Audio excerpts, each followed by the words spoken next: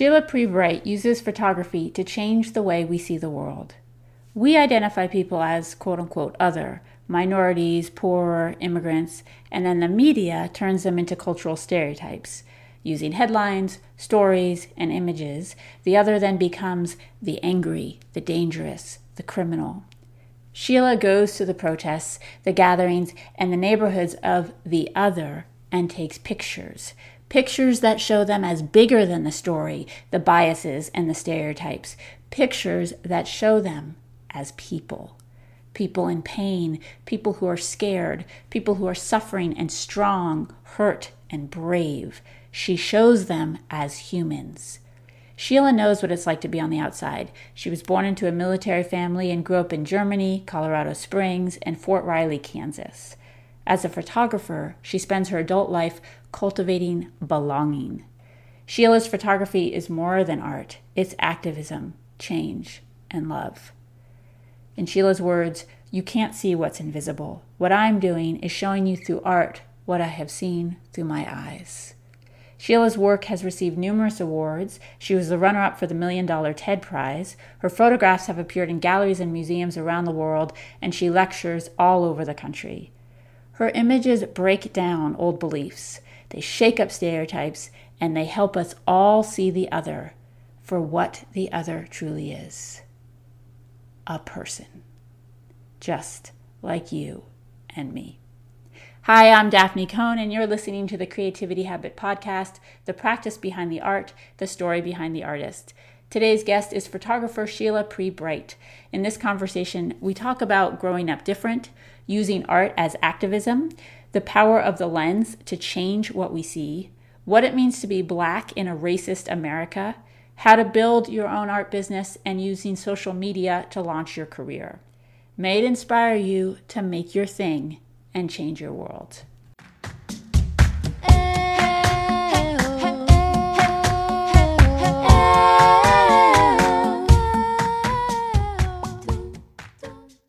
Hello, Sheila. Welcome to the Creativity Habit Podcast.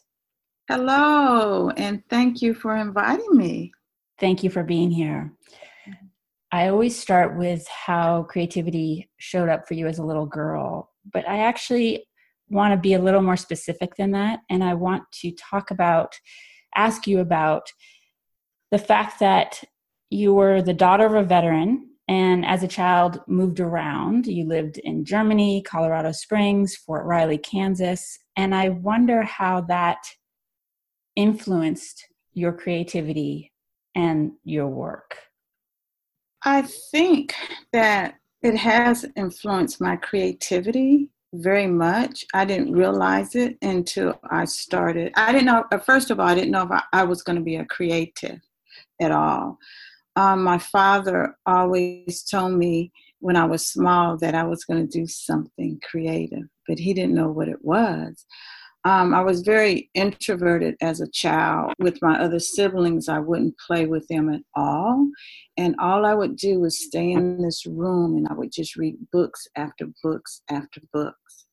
I think I was always the curious child about people because through our travels, especially in my younger years, in living in Germany, going to school in elementary school, I was always wondering why people would look at me a certain way. And what I mean by this is this. My mother would have us on the train and didn't know the language. And people would come up to her and basically would ask her in their own language, could they touch our hair or our skin? And I always wonder why they want to touch your skin and your hair. I didn't really understand it until now as I gotten older, and I grew up around a diverse group of people.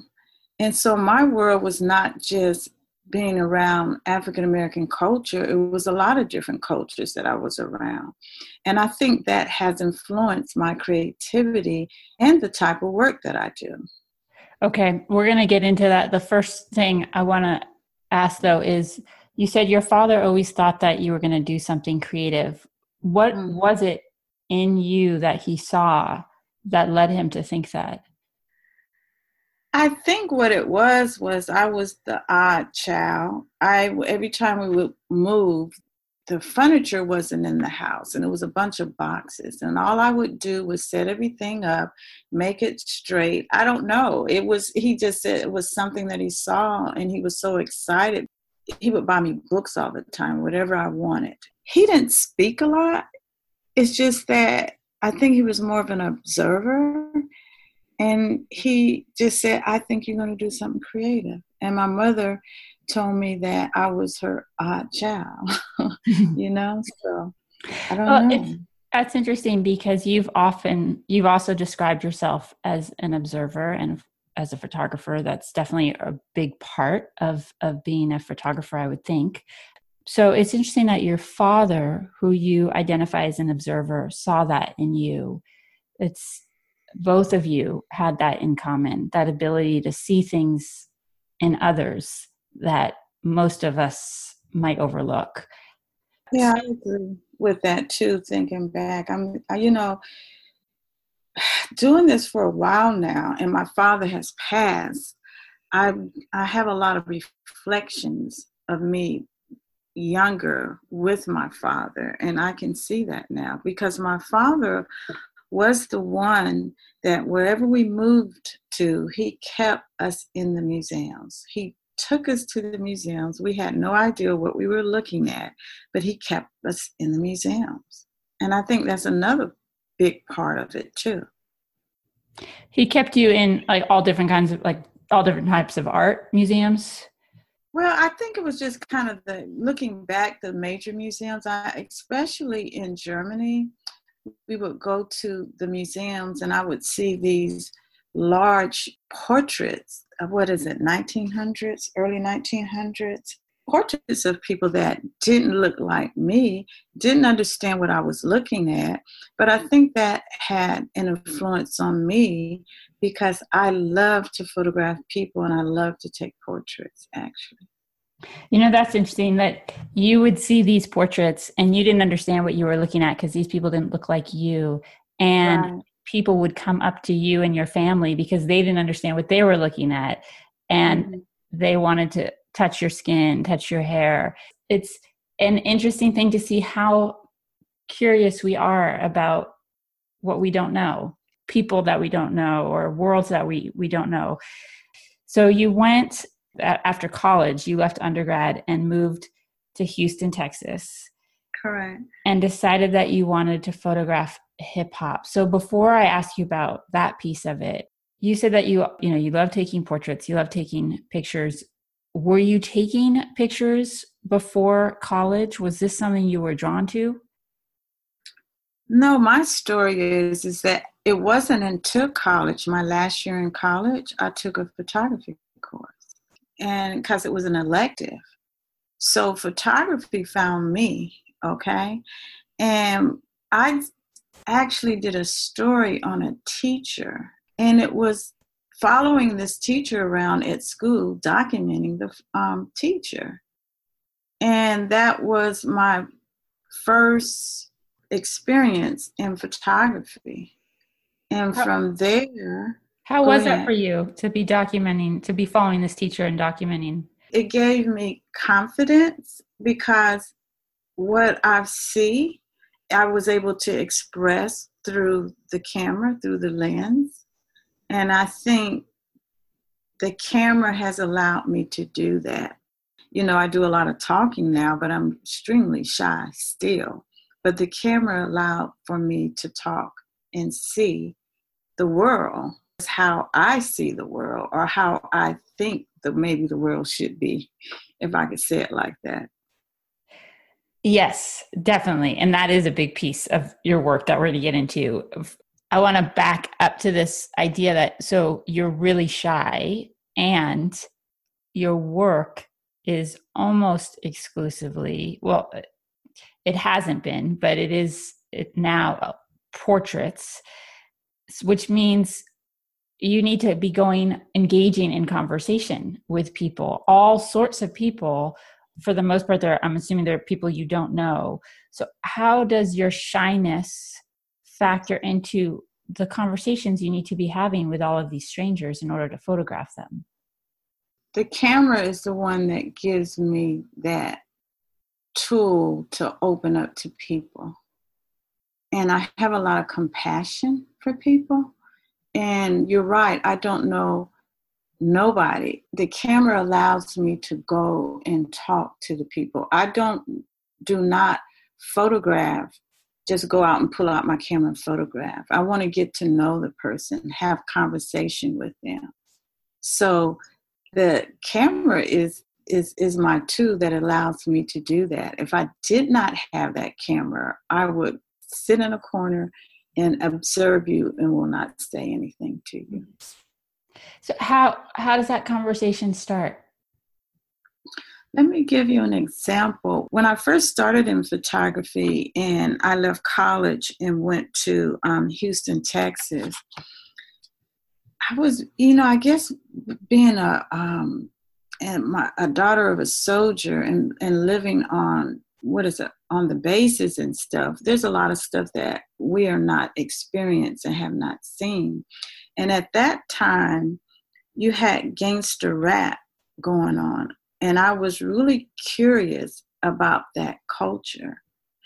And so what I would do is I in my mind, I said, I want to photograph rappers. So what I started doing, I started engaging and going into the community and started letting everybody know who I am, that if they need any photographs, I could photograph, and that's how I actually started. And I have so many images of young Black males, a few women that aspired to be rappers. And a lot of them never made it though, but I really wanted to know the culture. I was around guys that I didn't even know that were drug dealers, believe it or not. But like as someone who's so shy, how would you begin that conversation with these people who were rappers, who were, I know you didn't know, but drug dealers and just people from in a world that you had not been raised in and people you didn't know? Being young and naive, I just started going into the community to try to get to know the people in the community. And that's how it started. And I told them what I wanted to do. I told them that I wanted to photograph them. And basically, I was actually photographing them for CD covers and promotional covers. So I guess it was more kind of a commercial type thing with that. And all of it was portraiture. And I know one of the guys that I met, he told me, he said, well, I want you to come to our house because I want you to do a photograph a CD cover. So I went over to the house. There was I guess about 10 to 12 young men that were there. And I was like, what are y'all doing? They came out with guns.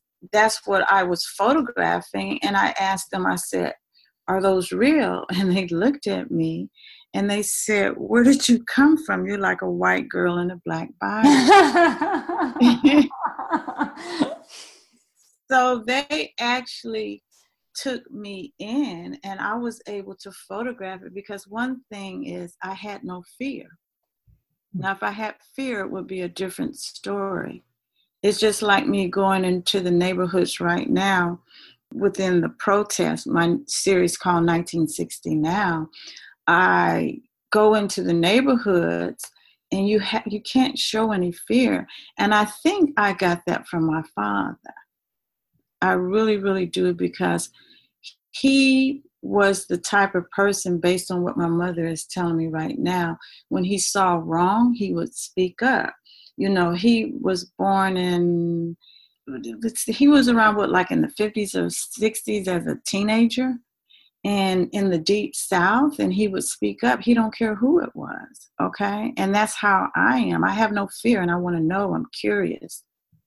That's so fascinating because you're both, like, I associate shy with fear. So you're both like, you're shy, but you also, your curiosity overrides whatever fear you may have. it sounds like. Yes, I mean, I would just look at my father. I know when we were in Germany, he would come home. He had his fatigues on, and he was just so much of an upright man. I just really admired him. His persona, it was like his aura was always very confident. He showed boldness, confidence, okay? And I guess I gravitate to that as a girl. I mean, my mother told me this to this day, that I was his favorite. It's three girls. And I didn't know that. Now, I was afraid of my father. So I find that very interesting. Yeah. Yeah. What were you afraid of?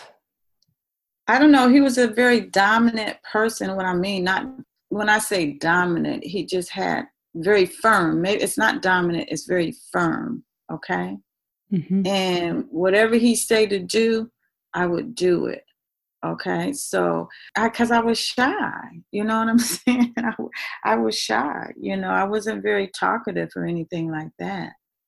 Yeah. So did you, in your experience over time with going up to, I'm sure, countless strangers at this point to take their photos, have you had negative experiences, or are people pretty receptive?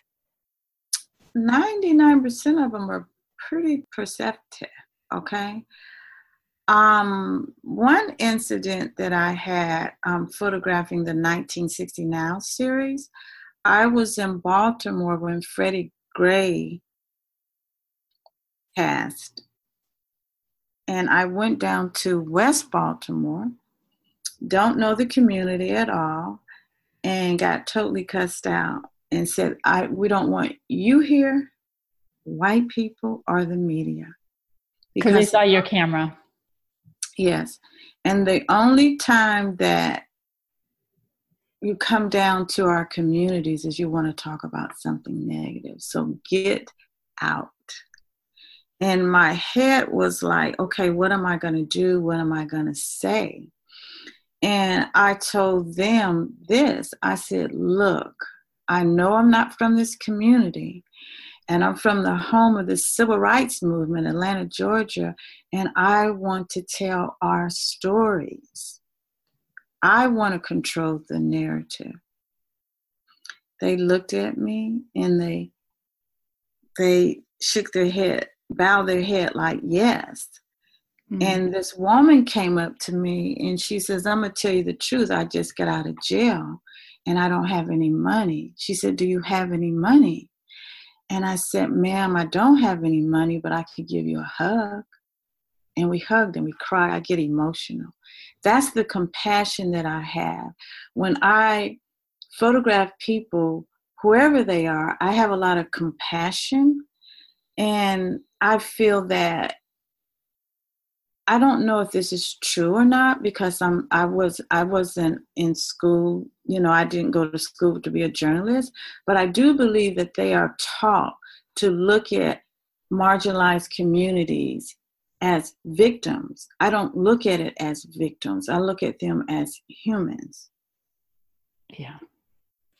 That's such a powerful distinction. I want you to say more, because I think that our tendency is to pity people that we see in hard circumstances.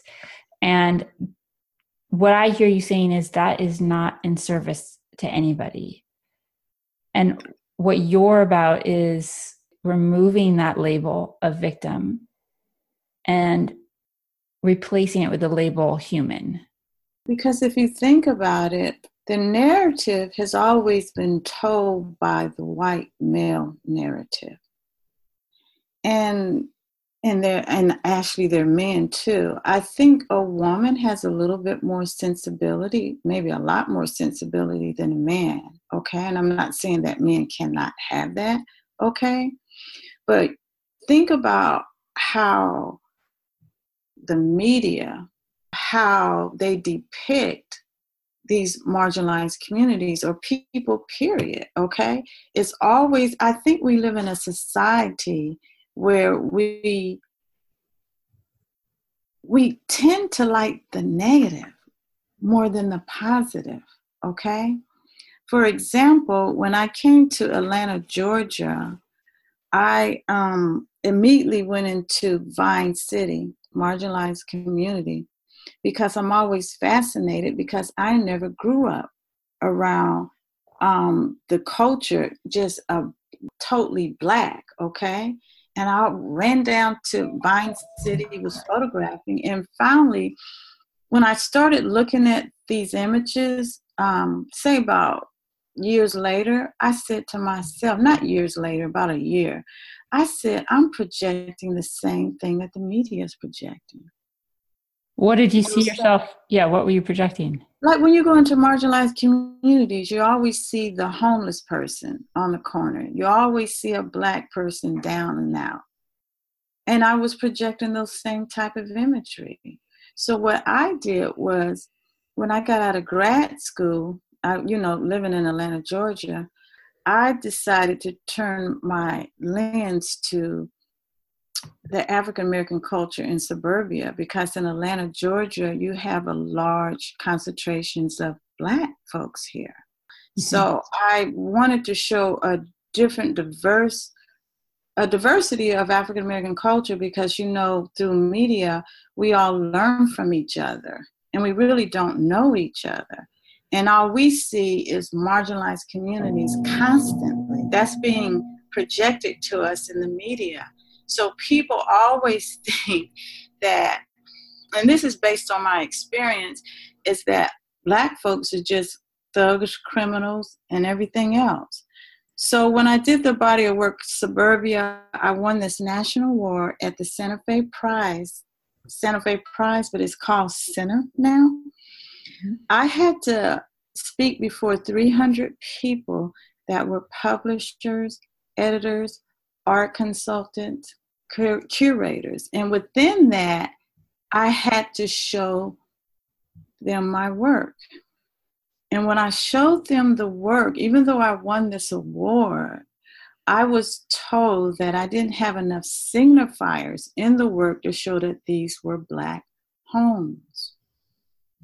Yeah, so a signifier being anything that would indicate like art or images, anything that says this is a Black home as compared to this is a white home. Correct. I was told by an art consultant, this looked just like my home. I don't see a difference. I had a publisher tell me that I grew up in the era of Martin Luther King, and you just don't have enough signifiers in the work to show that these are Black homes. And I made a little joke and said, you want to see fried chicken, collard greens, and watermelon.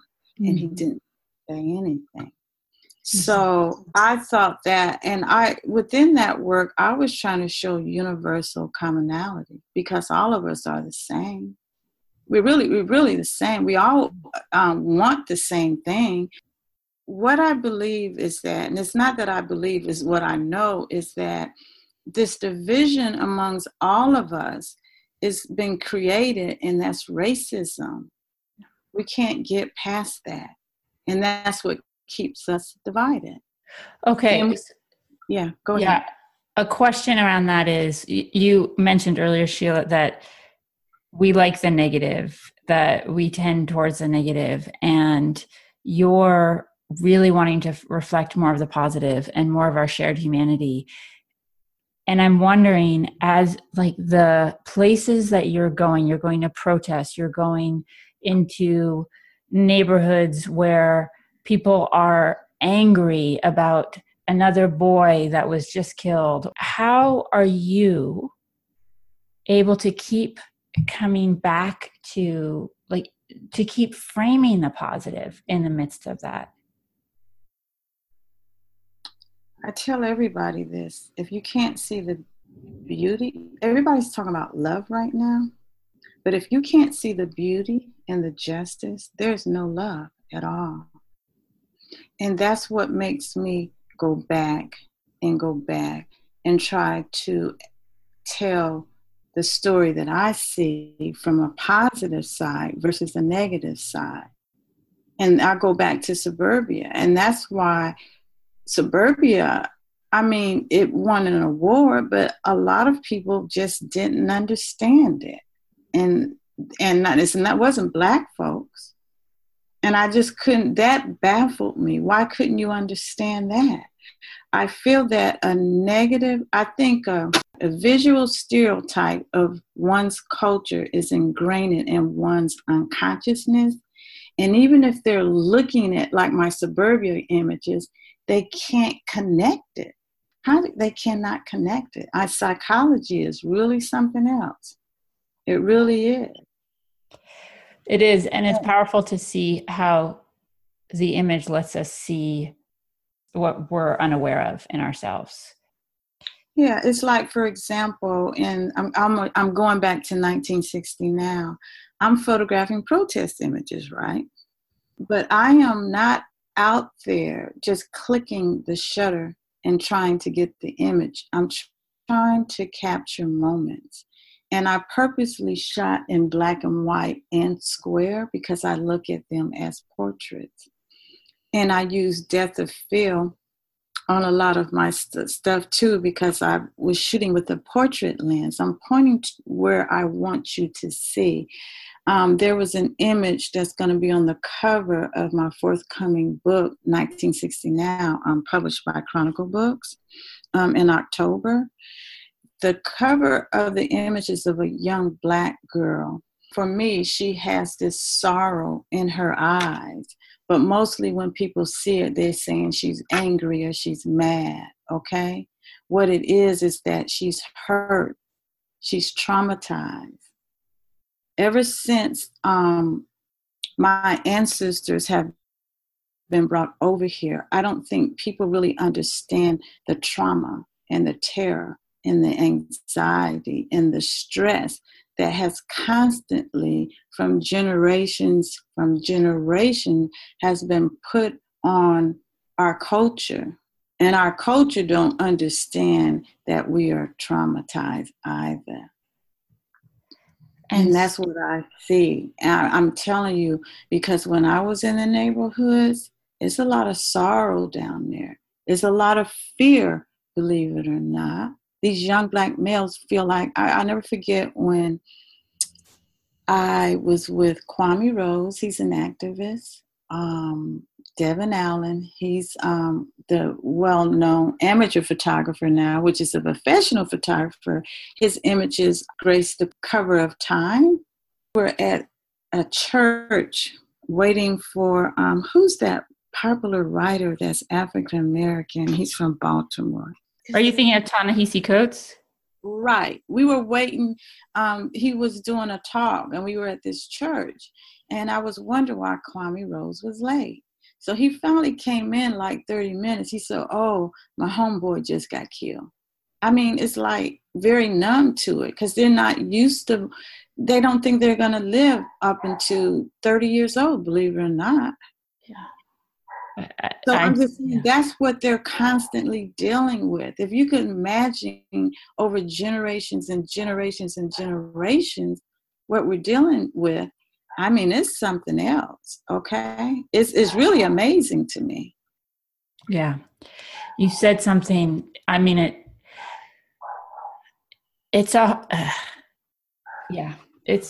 to hold, but you, one of the things that you said was you had talked about, so I'm going to give a little context here and then go into the question. You started taking your art onto the streets, out of the galleries and museums, right, onto the streets when a guerrilla street curator, I think it's Keith Slifer? Yeah, Keith Slifer, yes. Slifer said to you, your work has to come out of the museums and galleries, your work speaks to the people. And so you began to take it out by wheat pasting your photographs on the sides of buildings and places in urban neighborhoods and urban communities. And one of the things that you had, a story you had shared was going into Coconut Grove in Miami. And this was, I believe, the work of Young Americans, right? Yes, it was Young Americans, right, in Coconut Grove neighborhood. Yeah. Keith and I decided to place about 13 images and wheat paste them in Coconut Grove. And we actually didn't get permission from the start to do it. So we actually guerrilla style the first image, and we actually guerrilla style the first image at an apartment complex. And you wouldn't think anybody would be living in the place. And what was really interesting about it, the people that lived there, it was about in the evening we started wheat pasting the images up. And the people from the apartment that lived there came out and said, you guys are going to get in trouble. The manager's not going to like it. And they stayed far away from us, okay, and just watching us and not saying too much of nothing. And then the little kids were playing in front of the apartment, and one of them wanted to help us wheat paste some of the images up, so we allowed them to do it. But afterwards, what happened was when they saw that image, they said, thank you. We have something to look at now when we come out of our homes, and don't forget about us. That was the part that really struck me. Don't forget about us. Don't forget about us. Because that's what ties into what you were just saying. This idea of it's the trauma. It's not. I'm needing. Yeah. I just. I don't mean to talk about this. That's why people get emotional. What it is that I get inspiration from this, okay? I don't look at it as a sadness. It gives me energy because, let me say this, I feel that art is a form of activism, especially at this critical, that we can use at this critical time in our country to combat a healthy dialogue, if we're willing to sit down, because if we don't, this history is constantly turning over the same way. And we as people, we talk about safe places, but we need brave places. We need places where we could really talk about these hardcore issues.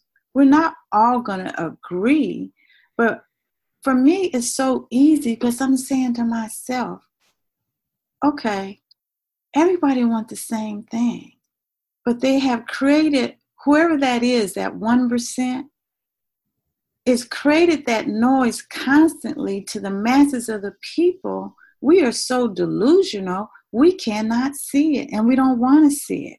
We don't want to see it. I don't know. I don't mean to go over. No, this is what this is about. I mean, seriously, like, this is what this podcast is about. It's like, these are issues. I believe that art is a very powerful form of activism, and we need art for that reason. We need art for a lot of reasons, but that's definitely one of the reasons. It's interesting though, what you just said about, we don't need safe places. We need places where people can be brave. One of the women that I had interviewed, that actually the season that is just before, in season 2, Lanicia, she said, I don't like the word safe as creating a safe space. I want to create brave spaces. Mm-hmm. And I was going to ask her about that during the interview. And then there were so many other questions. I ended up never getting back to it, but I kept wondering, what did she mean by that? And that's exactly what you're saying. So you're saying it's not so much about safety, it's about courage, regardless of whether or not one feels safe. It's the courage. Because everybody have a lot of fear in them. I understand that. I mean, believe it or not, everybody has fear of them, fear of the unknown, okay? The mass media has put out, and, and it's constantly been like that. What is it? The Census Bureau talking about how whites are going to be last on the totem pole. Now you start spreading that. Everybody's getting anxiety. Oh my God, it's going to be I think it's the largest going to be people of color that are mixed, the Latinos, the Asian, right. And everybody wants to stay on top. And I'm telling you, the United States is very divisive with all of us, and we can't seem to get through that. But I do believe through art, it can help I tell everybody this. You can't see what's invisible. And what I'm doing is showing you through art what have I seen through my eyes. And we can't run from the past, because if we constantly run from the past, all this chaos is just overturning, and overturning. And I was nominated for the TED Prize. And they said, you have to think about something big, whatever you want to do. I was one of the finalists. And part of what I wanted to do was have, I didn't call it this at the time, but brave spaces, where I wanted young people from around the world to photograph their culture, bring their images into a boxcar and wheat paste them on the inside and outside, and take that, like, for example, if somebody was in Atlanta, Georgia, would take that in rural America, images from the Black communities, take it, and then we bring our food and we sit and we have discussions about this. I wanted to do it around the world. That was my big idea. And I think we can do that. Like, for example, there's a lot of gentrification going on in the country. And I've talked to people in the community, and they're terribly upset because, number one, they're being displaced. And the ones that are not being displaced, they are looked at when the gentrifiers come into, to come into the community, they look down on them. And they don't know the culture. They don't know the history of the community and stuff. So I thought about, why don't, when they come into the community, the people that are already in the community, everybody gets some cameras. We got iPhones, smartphones. Everybody take pictures of their community, even the new ones that are coming in. Put those on the wall, not on your devices. Cook your food and everybody come together and let's have a talk. I want to ask you about this, like, power of image, because this relates to what you're talking about. You had gone back to get your MFA, and you did it, you said, to help you understand how to be conceptual, how to research, because you really didn't understand the power of the image and how underlying layers of an image can affect one's perception. So the first question I have about that is, what do you mean underlying layers of an image? And then how does that affect one's perception? You know what's so funny about the whole thing with that? My father is the one that told me there's something about the photography that you like, and I'm going to put you through school and to get my MFA. And I'll bring you back to when I was photographing the rap culture. I'm photographing Black males with guns, right? I'm thinking, oh, wow, that's real cool and stuff. These are real cool. So when I went to enter into grad school at Georgia State University, I'm thinking I have some cool images, and they all just looked at me, okay? It wasn't until I entered grad school to understand the history of Black bodies and how they were looked upon as a stereotype. So if you see a Black male with a gun, okay, and if you see a white male with a gun, it's going to bring on two different personas. I was told by, I did a body of work called Gold Rush, where I photographed, when I first came to Atlanta, I photographed Black males because they were getting all the gold in their teeth. And I'm like, why are they getting all this gold in their teeth? So I would go hang out in 5 Points in Atlanta, Georgia, and there would be lines outside the door. So I go and I start talking and asking them why. And they start, well, my brother came home, the girls like it. And so, and finally I'd ask them, well, I want to take your photograph. I said, close your eyes, open up your mouth. They said, you want us to do what? I said, close your eyes and open up your mouth. And I took these tight shots of them, black and white, and toned them blue. So I'm going back to your question now. So when But I they agreed. Like you told them what to do, and they're like, "All right, I'll do it." Yeah, Yeah. everybody, yeah. And it was so funny. I had a show up in California. This was earlier on. And a young white girl said this, 18 years old.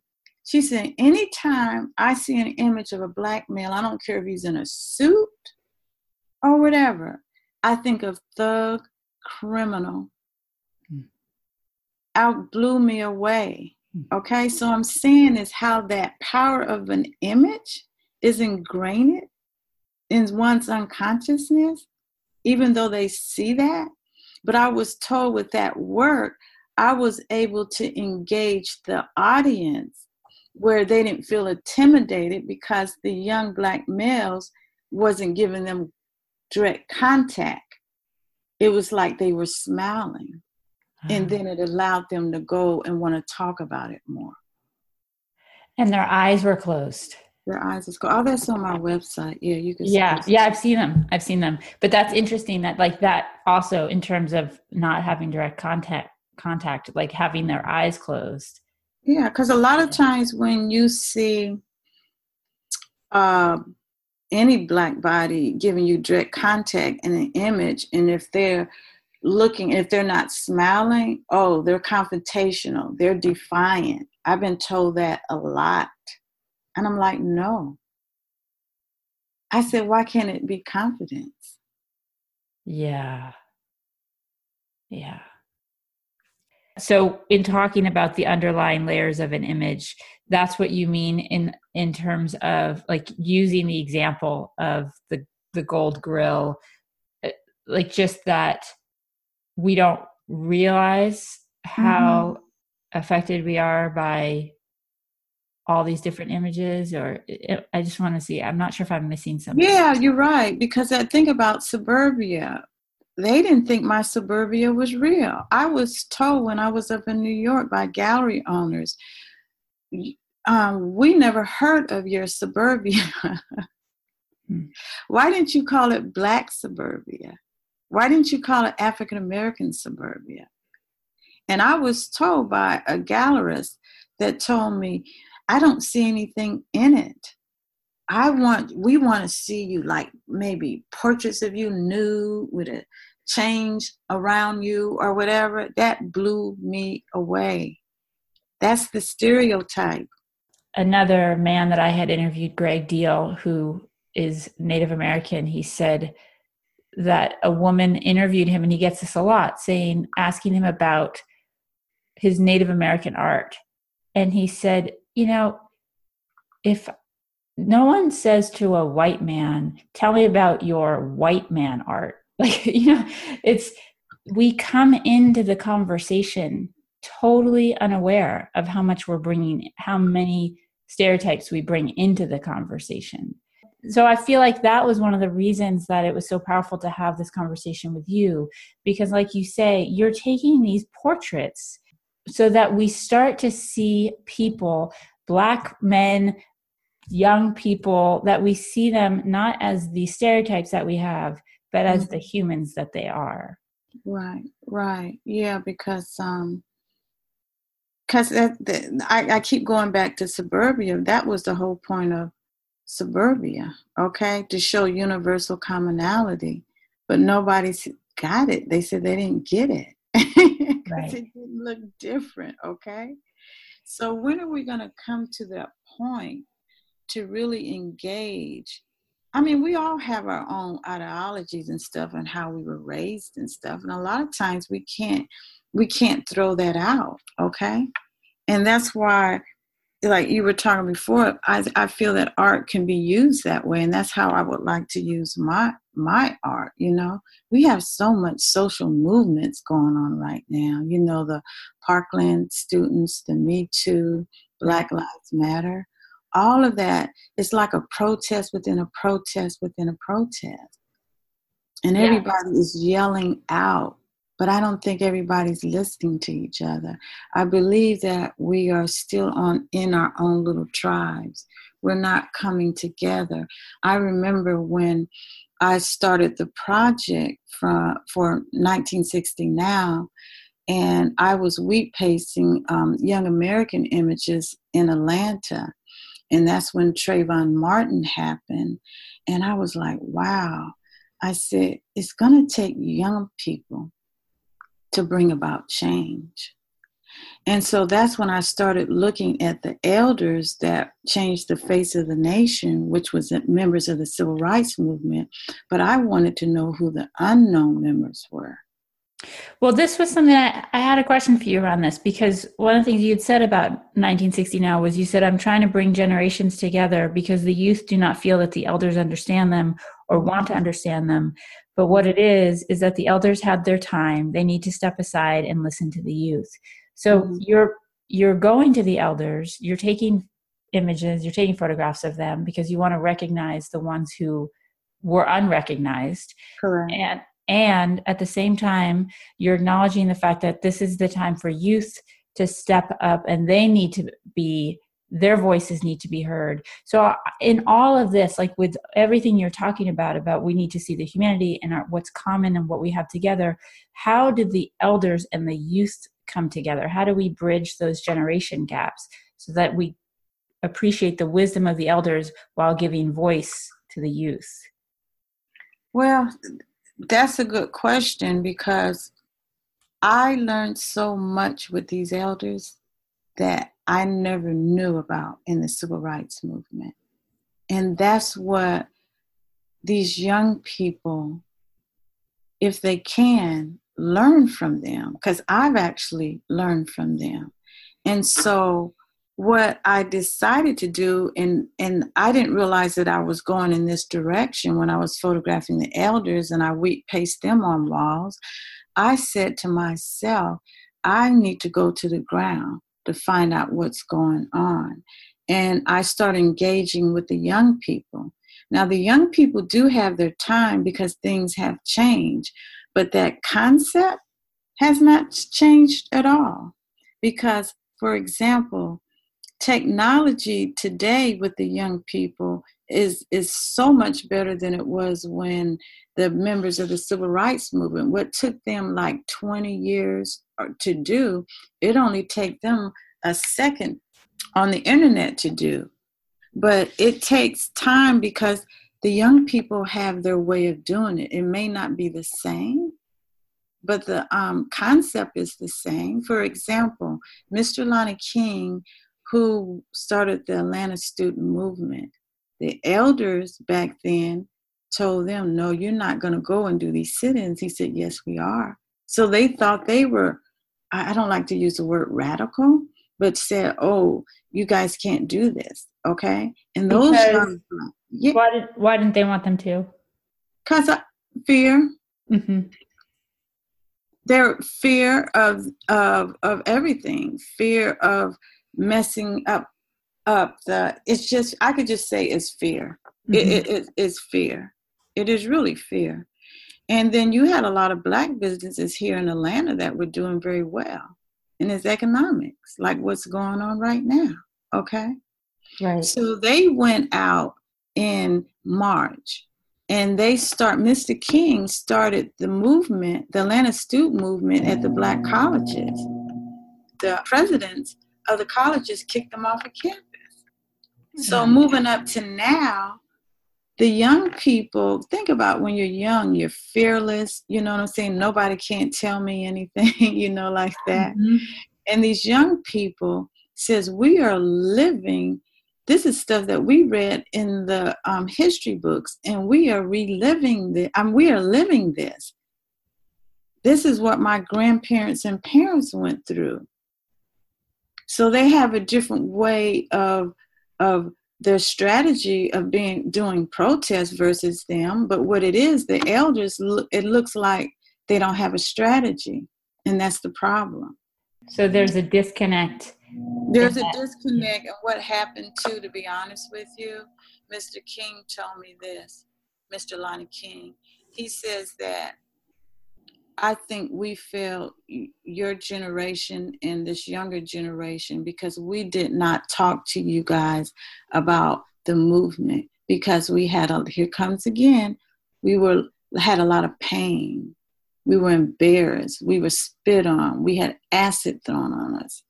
We were lynched. We were killed. And we were trying to protect you. Now, he was in the movement, and he didn't teach his kids that because they wanted to protect, okay? Mm-hmm. And didn't want us to bear the pain. My mother told me this because when I talked to Mr. King today, he's 81 years old. I said, Mom, why didn't you never talk to us about the civil rights movement? And this is just her theory because some parents are different. She said, I didn't want you to hate white folks. So you see that, see that side of it? Yeah. And so there's a disconnect. I believe that hip hop, the era that I was photographing in hip hop with gangster rap, they were, and I think I can say it like this, they were the next civil rights movement's voice of the unheard, because they were actually rapping about what was going on in the neighborhoods, police shooting, all the crack in the neighborhood, the violence. That's what they were doing. Tupac said this, I thought if I could rap, I'm paraphrasing this, about what was going on in the neighborhoods, my people would see that and bring it up, get out of it. But what happened was it didn't happen that way. It became more glorified. So what do you see in terms of the effect of your own images? Like if that's part, in some ways, that's part of your own vision with photography. Like what effect do you see your images having? Based on my experience, because I had no idea that 1960 Now series would blow up like this, I feel everybody's taking protest images, but I feel that I'm bringing in generational. I want us to connect and talk to each other and have the elders understand it is the young people's time now. But with the young people, you can learn something from the elders. It may not be the same thing, you know? It may not, but the strategy would be the same because the bottom line is economics. It's economics. It was that back then, back in the 60s when Martin Luther King started talking about poor people and economics. That's when they shot him. They didn't want him to talk about that. Now that black man, the power that he had with his voice to bring in people, all people. So I hope that my images can be a starting place to talk about the past, the present, the young, and the old. Because there's something that the old folks have that the young people don't have. There's something that the young people have that the old folks do not have.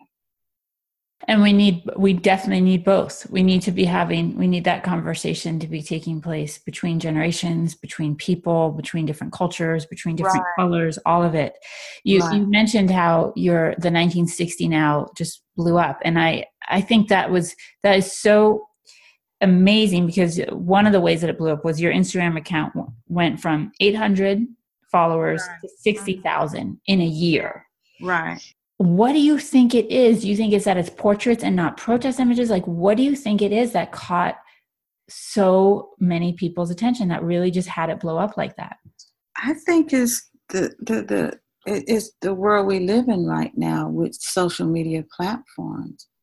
It's a different form of activism now. You know, back then it was on TV. Mr. King told me it wasn't until Bloody Sunday at Selma where they saw people from around the world saw that. And then that's when a lot of people more started engaging with them.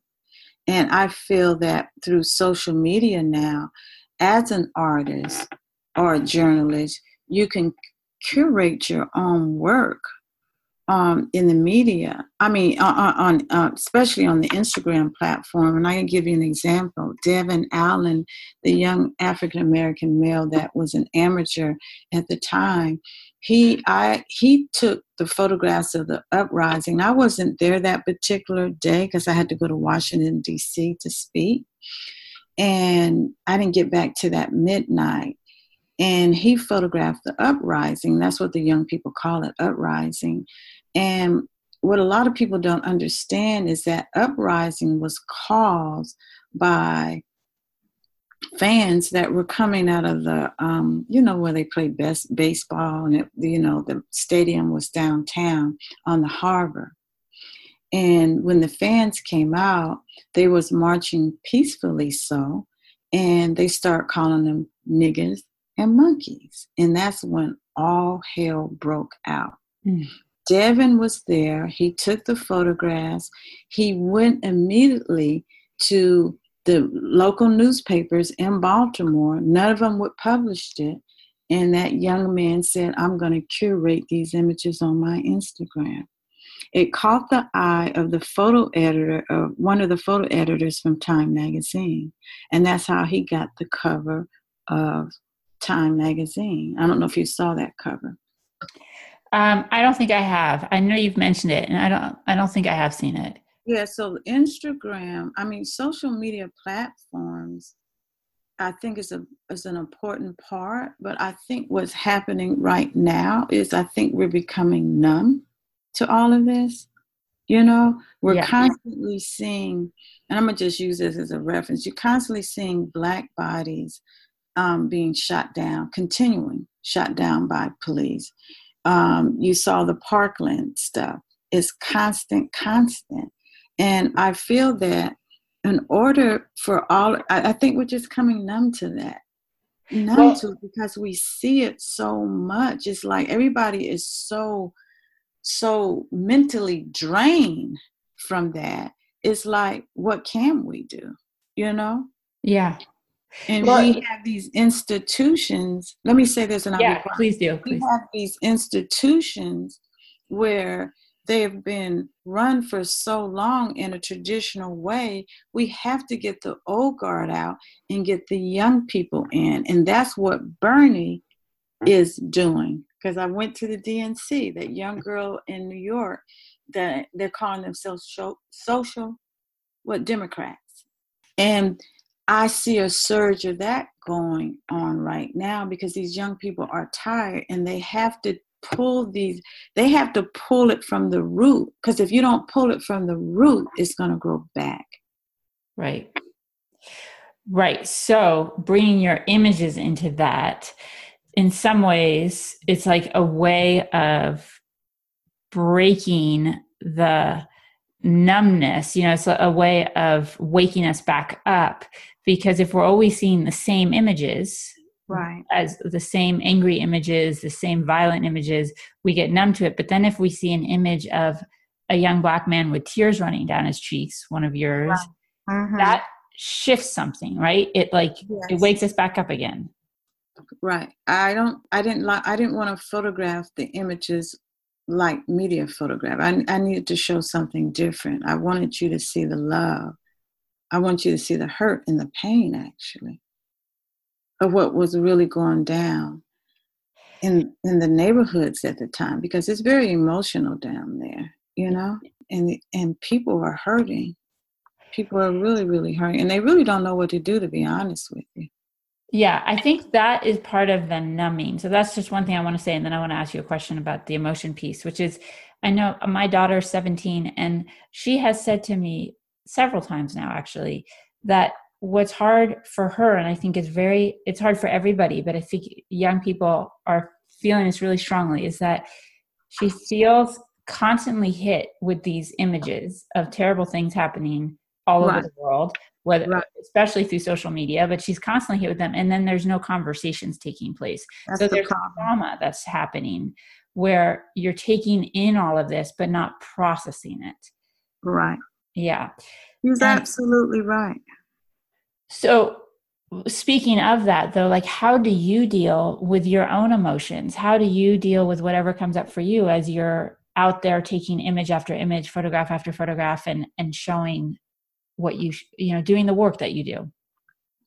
I think what helps me, because I get exhausted too, is to lecture and to have conversations about it, because a lot of times when we're in these devices, we're just looking at images. And think about this. We are so bombarded with images. So many, 3.5 billion is downloaded or uploaded, every day. And it's probably more than that now.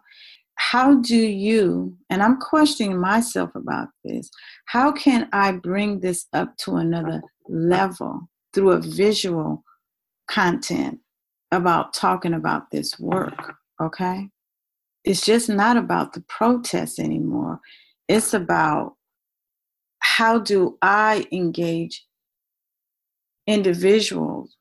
And I feel that I can do it because I've been down there and I've experienced. I can tell you about the woman where her and I cried and we hugged. You don't hear those stories at all. You don't hear about these young kids. Believe it or not, they have a lot of fear and they're afraid, I saw the eyes of the cops when the police officers, when I was in West Baltimore. Some of them are very young too. You could see the fear with them too. There's a lot of fear on all sides, okay? So all of us are in, I don't know if this is the right word, in that vortex. We're all consumed with all of this. So how are we going to break from this? And how do you see yourself now using your art to help break from this? My goal is to talk to the young people and the babies. You need to start from there, because that's the only way that I think that we could bring in truly change. I'm not saying that the young people now or the older people want, but we're all kind of been thrown that noise and that propaganda. And if you could start having, if I could use my artwork to really speak to the young people, because when I do speak and I go to universities, people think that Black Lives Matter is a terrorist group, just like how they framed it with the Panthers back in the 70s, that they were a terrorist group. So I'm hoping to use what I have learned on the ground and through my visuals to talk about this. I want to have brave spaces. I want to go into these communities. It's not just universities. If I could do a brave space in rural America with these images, let's sit down, cook some food like Anthony Bourdain. Mm-hmm. Yeah. And put our images up, and let's start talking, because you know what? We need to find out what unites us versus what divides us. We're so caught up on what's dividing us. It's like your daughter was saying, everybody's overwhelmed. I become overwhelmed too. But I want to take it to another level. Visual images are very, very powerful. Yeah, they really, really are. They are. And so how can we break that? Those are questions that I'm asking myself. And I think you have to start with the little babies and the young people. Well, and I love the idea of using whatever the art is, but in your case, photography, to say, no, I'm going to show a different kind of image. I may be here at this protest, but I'm not taking protest pictures. That's not what I'm here for. Yeah, I look at them as portraits, actually. Exactly. Yeah. Just a few last questions around as we tie up here, because I want to ask something about the business piece of it for people who are young or any age for that matter, but starting to put their stuff out there. And I'm going to share 2 quotes of yours and then ask a question. One was, as an artist, I never thought I needed to do a body of work this way so that I can sell it. I just do what comes from me. I never thought I would sell any of it. I don't look at it that way. I just continue to produce work. You have to keep beating the streets. You have to be the aggressor of one for that, and it's not easy. And then another thing around the same topic was, you said you're speaking to new image makers. New image makers, form your own agency and do it. As young people or image makers, we're going to have to do the work. We form our own agencies and do it. That's what I have done in the art world, because I can't sit back and cry that I don't have a gallery. I have to keep on working. So the questions that I have around that are, one, if you're not thinking about doing the body of work to make money, then where is the money piece in that for people? Like if that is part of life, is making a living from your work. And then the other thing is, what does that look like to keep beating the streets, and especially when you're just starting out? I think this generation have a little bit easier than when I was coming up because we didn't have social media platforms. They could put their work on Instagram. They could sell their own work. They could curate their own work. But what's going to make somebody look at your work? Okay. With me, when I talked about, I never really looked at the money. Yes, we all need money. Yes, I do need to make a living. Believe it or not, that was not in the forefront of my thinking. Because when I got out of grad school, for example, when I started doing, I left and went to Houston, Texas, I said I wanted to be photograph rappers. Everything that I said that I wanted to do, it happened. And the money came.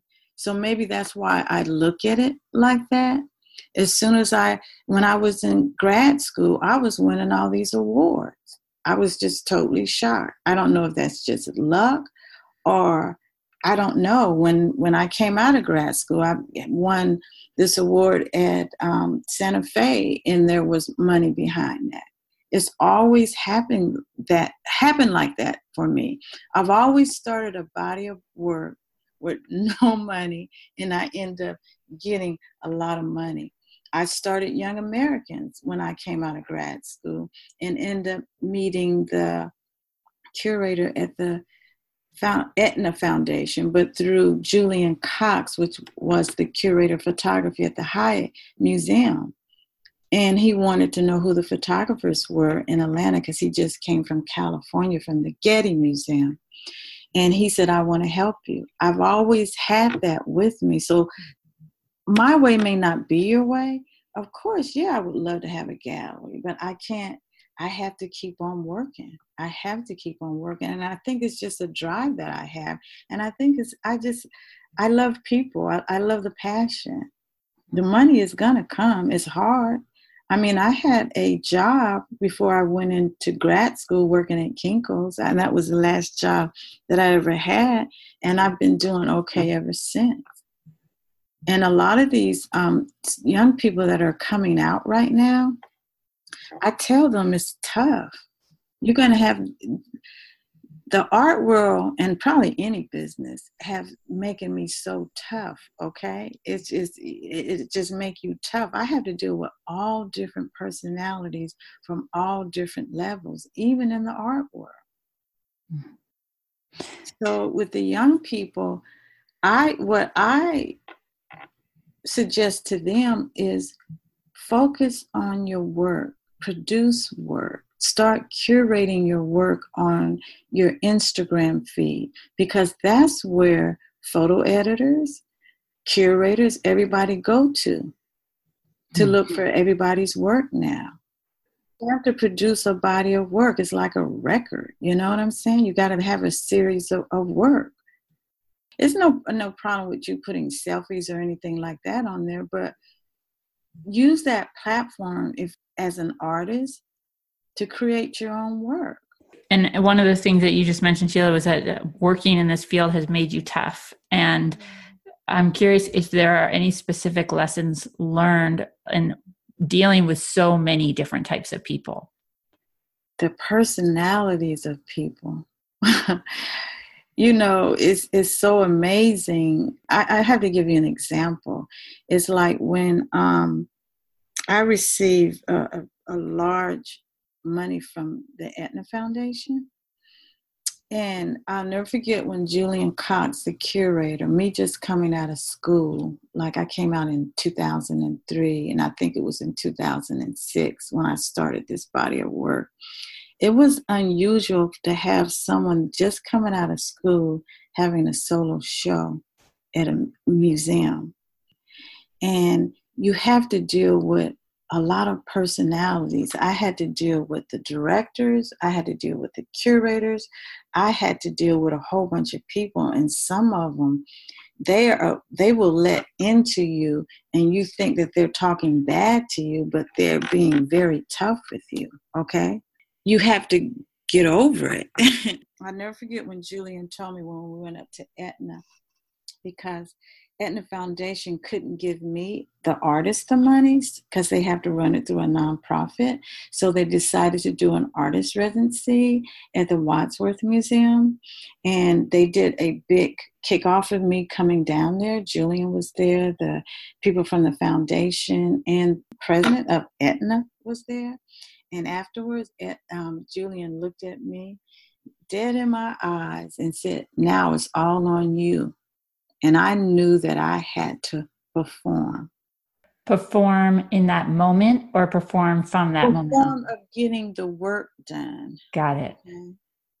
Because I was down there, didn't know anybody. I mean, I knew the people at the museum, but I had to get the work done. And I had less than a month. And then I had to go in and be bold to the director and say, "Look, I need another month because you didn't do so-and-so, so-and-so." It's something else. I remember when a gallerist came to me and wanted to represent me, and I was so worn out because that was right after the show at 1960 Now, and I've heard all these horror stories about her. And I went to her. I gathered all my little stuff that I did. I'm the one that paid for ads in the magazine and everything, and I set it on her table. And you had to have guts. And I told her this. I said, "This is all I've done. What can you do for me?" It's a business. I don't know. And that's not what's taught to us coming out of school. Now, I didn't go to school for arts, okay? I went and got my MFA, but they don't teach you about the business side of anything. I tell everybody I was on the job learning, and I'm still on the job learning. Yeah. All right. Wow. This has been great. And I want to tie it up with just one last question and tell people where to find you. So let me do that. And the best place to see all of Sheila's photographs are on her website, which is Sheila Pree Bright. That's SHEILA Bright.com. And this will be in the show notes. And then if you want to see a lot of images from 1960 Now and everything that's connected to 1960 Now, then go to Sheila's Instagram, which is at She Pree, Pree Bright, at She Pree Bright. And then the last thing I do before asking my final question is to share gratitude. And I have been extremely moved throughout much of this interview.